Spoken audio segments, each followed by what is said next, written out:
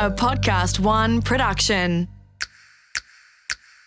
We're in the midst of the biggest transformation that the office itself has ever seen. Employees want choice. They want flexibility from their employers on where to work when they're most productive, but have optionality of where to work. I'm Margie Hartley, executive coach to senior leaders around the globe, as well as 11 of the top ASX listed companies. And this is Fast Track.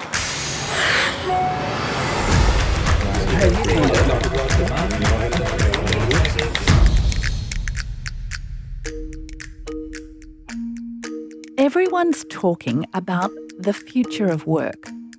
They're asking questions like, what does the new normal actually look like? Will we go back to the office block lifestyle? Are we desperate to get back to the office and away from our family? The questions about what is ahead for the world of work gets posed to me and many others every week. It's true that the global pandemic has upended the traditional office and changed our understanding of how we work. There's been a psychological and emotional toll, and a confusion about the desire and ability for us to choose the environment we work in. To debate the future of work with me and discuss how important the environment is to our work performance and happiness is Balder Tol, the Australian General Manager at global flexible workspace company WeWork. Prior to helming WeWork in Australia, Balder started Tank Stream Labs, a co-working space for tech startups, and was Airbnb Australia's first employee. Balder is deeply passionate about the role the workplace plays in creativity, community, and learning. And he believes that as we continue to move through the pandemic and beyond, our offices won't be disappearing anytime soon.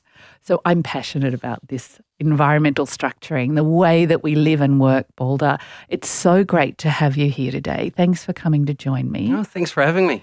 Before we debate the future of work, what set this passion alight for you? My passion came from doing urban geography at university and I got obsessed by environments for human beings, for work, socially, everything. Where did your passion come from? I think it comes back from I was fascinated by hospitality and the impact that hospitality had on human beings. When you look in like restaurants, hotels, the sheer happiness that people could experience in a venue like that was fascinating to me.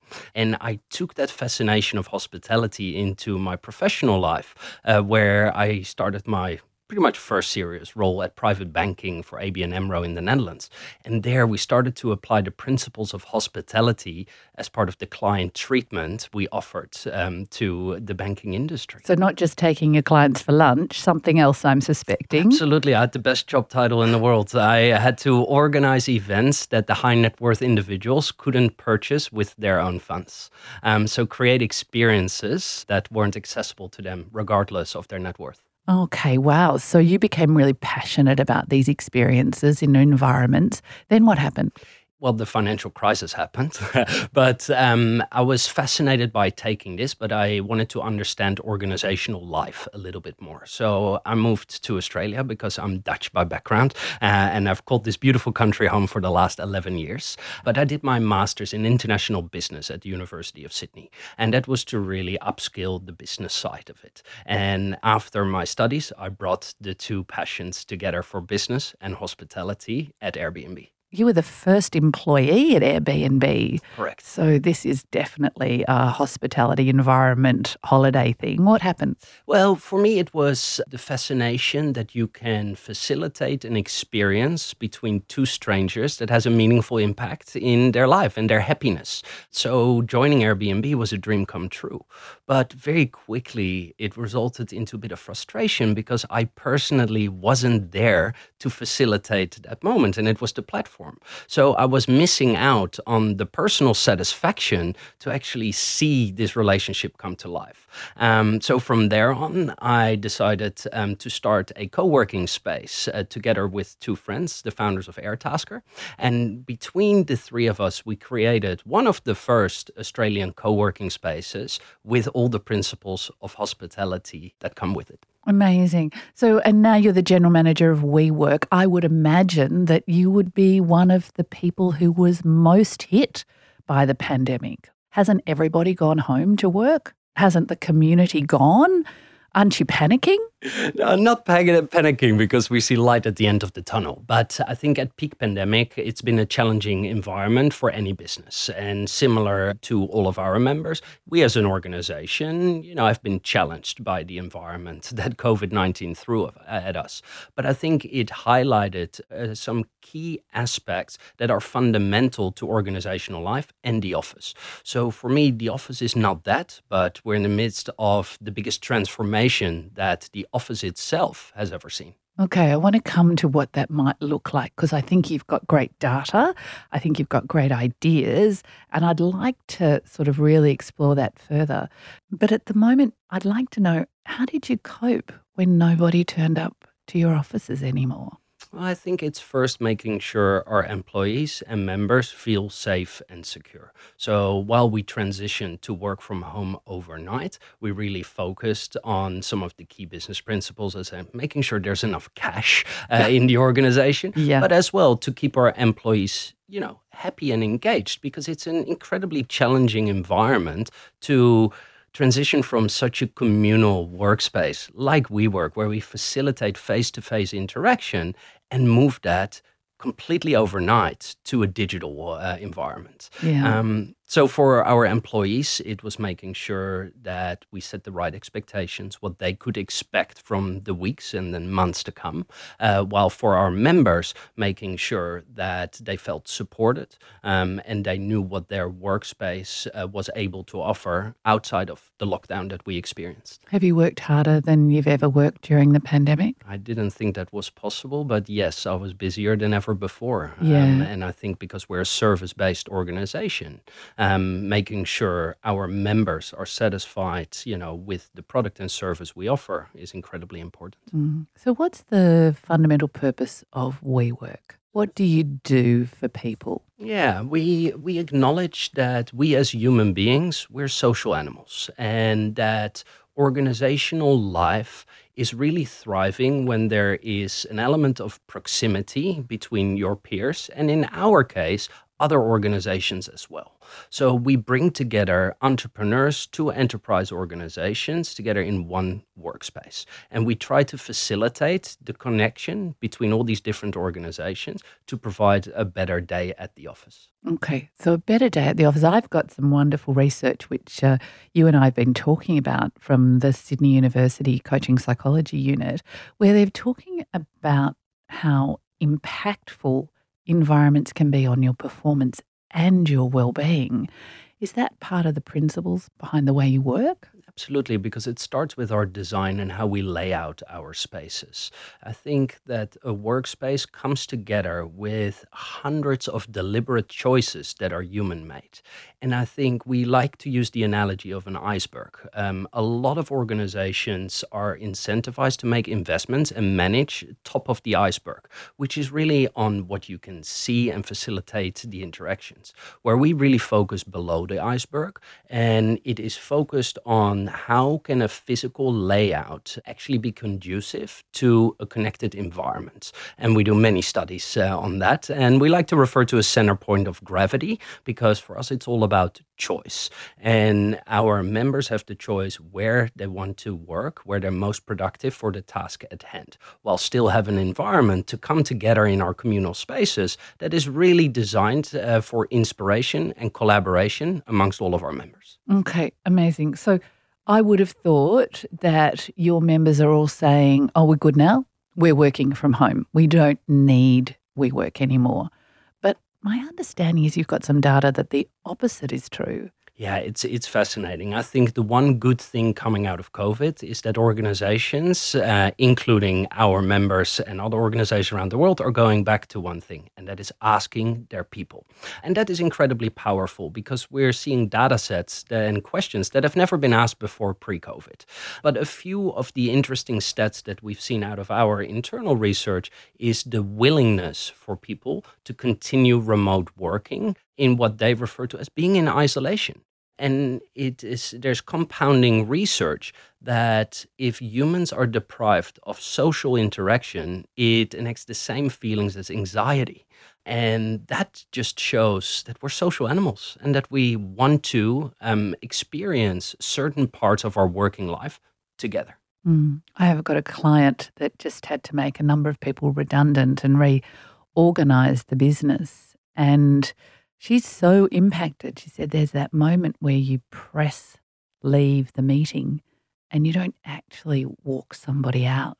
Your last words, your last words. And she said it felt inhuman to be able to do that over technology. Yeah, and technology plays a huge part. So while it is a tool that allowed us to be, more engaged, and the technology tools have been incredible over the past few years, and like even what Zoom has allowed us to come together has been positive. But I think what we're now seeing is the long-term effects of that environment. A lot of our members and our research shows that if you go from Zoom to Zoom, you actually have less time to digest the information you've just heard, learned, or even the inability to connect and discuss the information with some of your peers. And that is very draining.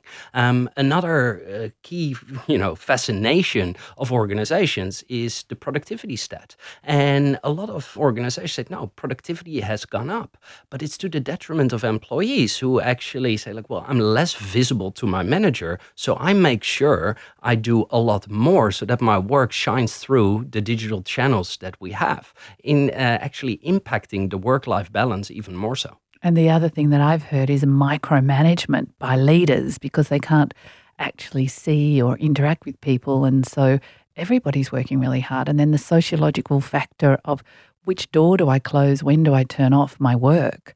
And my experience recently is that people are saying, I want to go back to the office 3 days. I want to get away from my family. I like working from home, but not with everybody else, was the saying.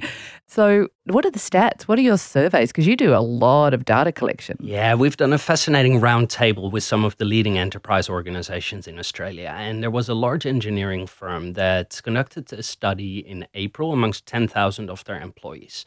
And 85% of them identified they wanted to work from home or remotely the majority of April. time. Yeah, so in April. This is a month into the pandemic. Correct. So everyone goes, oh, we're at home. I want to stay here. Yeah. Okay. So they benchmarked the same study amongst the same group of people in early August, and only 15% of them wanted to continue working remote or from home. Oh my God, that's a 70% drop. That's Absolutely. Massive. Yeah. And that just indicates, that while we might be comfortable working remotely, we might not want to. And this is where the social element really comes into play. But another large telco in Australia did the same study, but more on the preferences of duration of working from home. And interestingly enough, it said that 3 days at the start of the pandemic, now going down to 1.5 days working from home, while the preference is to come back into the office.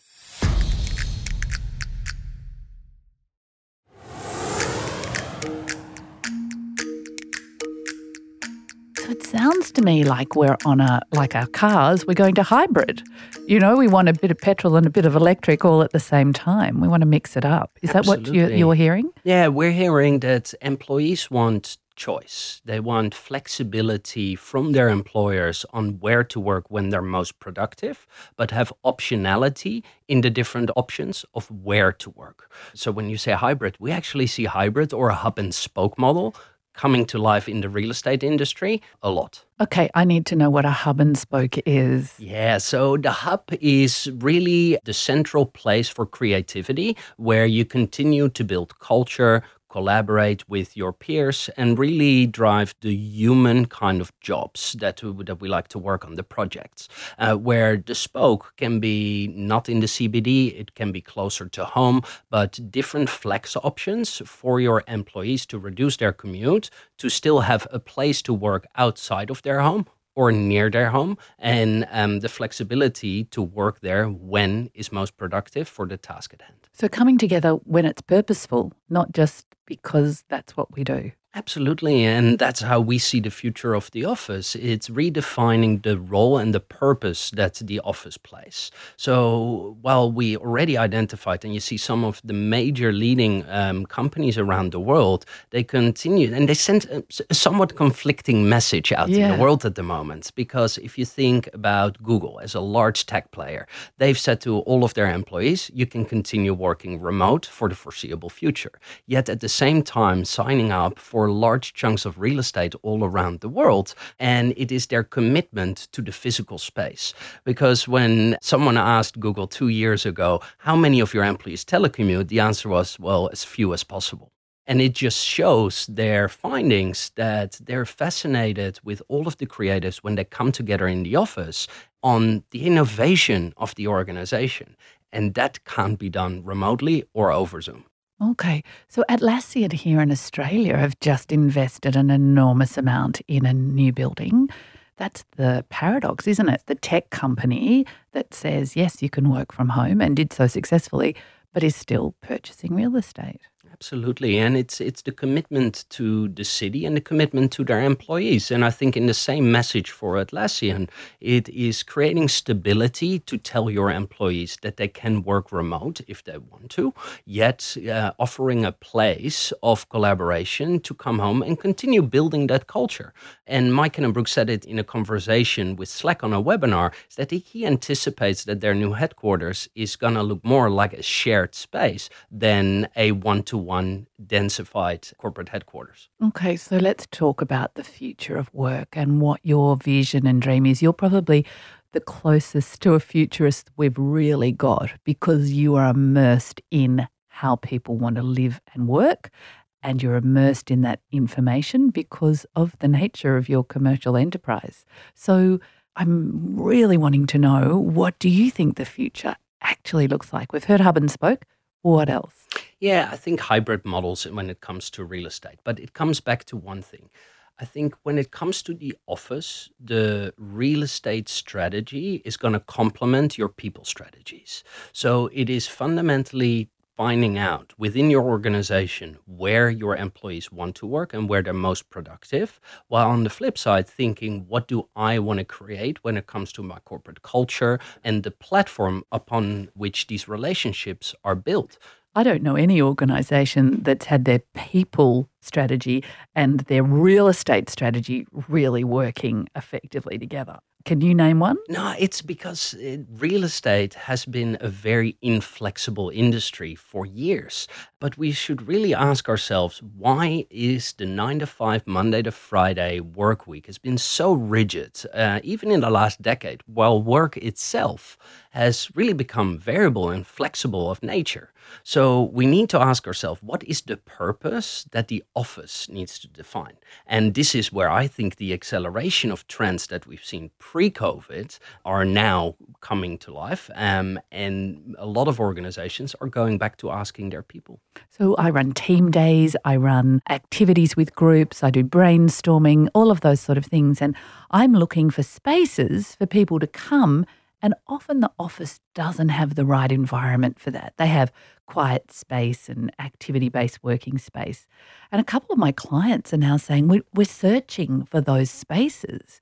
So I'm thinking the nature of a home office will be really important, but the nature of the way that we build those shared spaces for the community of work will be really interesting. Are you going to change WeWork spaces to have more community spaces in the future? Yeah, well, I'll answer it in two ways. I think over the last decades, because WeWork is now an organization that's 10 years old, flexibility has been in our DNA. But we're always trying to anticipate what our members want out of their office. So it's on twofold. We have a lot of technology in our smart buildings that allow us to get insights on where people sit first. We have heat mapping where our members, they come in and which spot do they pick first? Why do they go and sit there? And we work with workplace anthropologists to really understand the deep human intuition on why we select that spot and trying to implement that into our design standards. So with that, what we see is that WeWork in general has been focused on densified one-to-one employee-to-desk ratios, where now we're offering our members the optionality to transform a highly densified desk option into more collaboration spaces. And because we work in modular building blocks, it allows us for very low costs to transform the physical space of an office and see how that positively impacts the culture of that organization in one of our spaces. Yeah, and even to elevate that, this study that I spoke about from the University of Sydney actually says that leaders who've got the right attitude, the positive leadership, actually the environment enhances their ability to lead their people, and the ripple effect is massive on a culture. So those are so deeply intertwined. Anything else about the future of work? You've talked about what we want and you've talked about your flexibility. Is there anything else we need to be thinking about in terms of the work environment and the way that we interact with it? Well, I think how we transition into the office is going to become very deliberate. We know that we can be productive almost anywhere, and that's the upside of technology, and the technology is the tool. So if I need to do deep focus or I have a project to work on, I probably prefer to do that at home. Yet I'm an extrovert, I want the social interaction, and I really thrive on the energy of others. A lot of people will refer to water cooler organizations. For us, it's those serendipitous yet purposeful interactions between our peers that we create. And for us, that is not for our employees, but for our members. So we have a dedicated community team that facilitates these interactions. And I think what we'll see more is that an office manager will transition into an experience manager for employees to genuinely facilitate these human-to-human interactions in the workplace. Okay, that's amazing. So any other tips for people thinking about recreating the environments that they're going back into? Another client was saying, Margie, what do I do when we come back into the office? How are we all going to sit? How does that work? I mean, these are big questions for small, medium and larger organizations. I think we're still living this pandemic. So in the short term, it's really creating a safe environment, both for the organization as well for the psychological safety when transitioning back into the office. So creating clear guidelines on how to interact, having a COVID safe plan is the first step right now. And I genuinely believe that the A-B team structure allows you to de-densify your spaces and create a safe environment for your employees to transition back.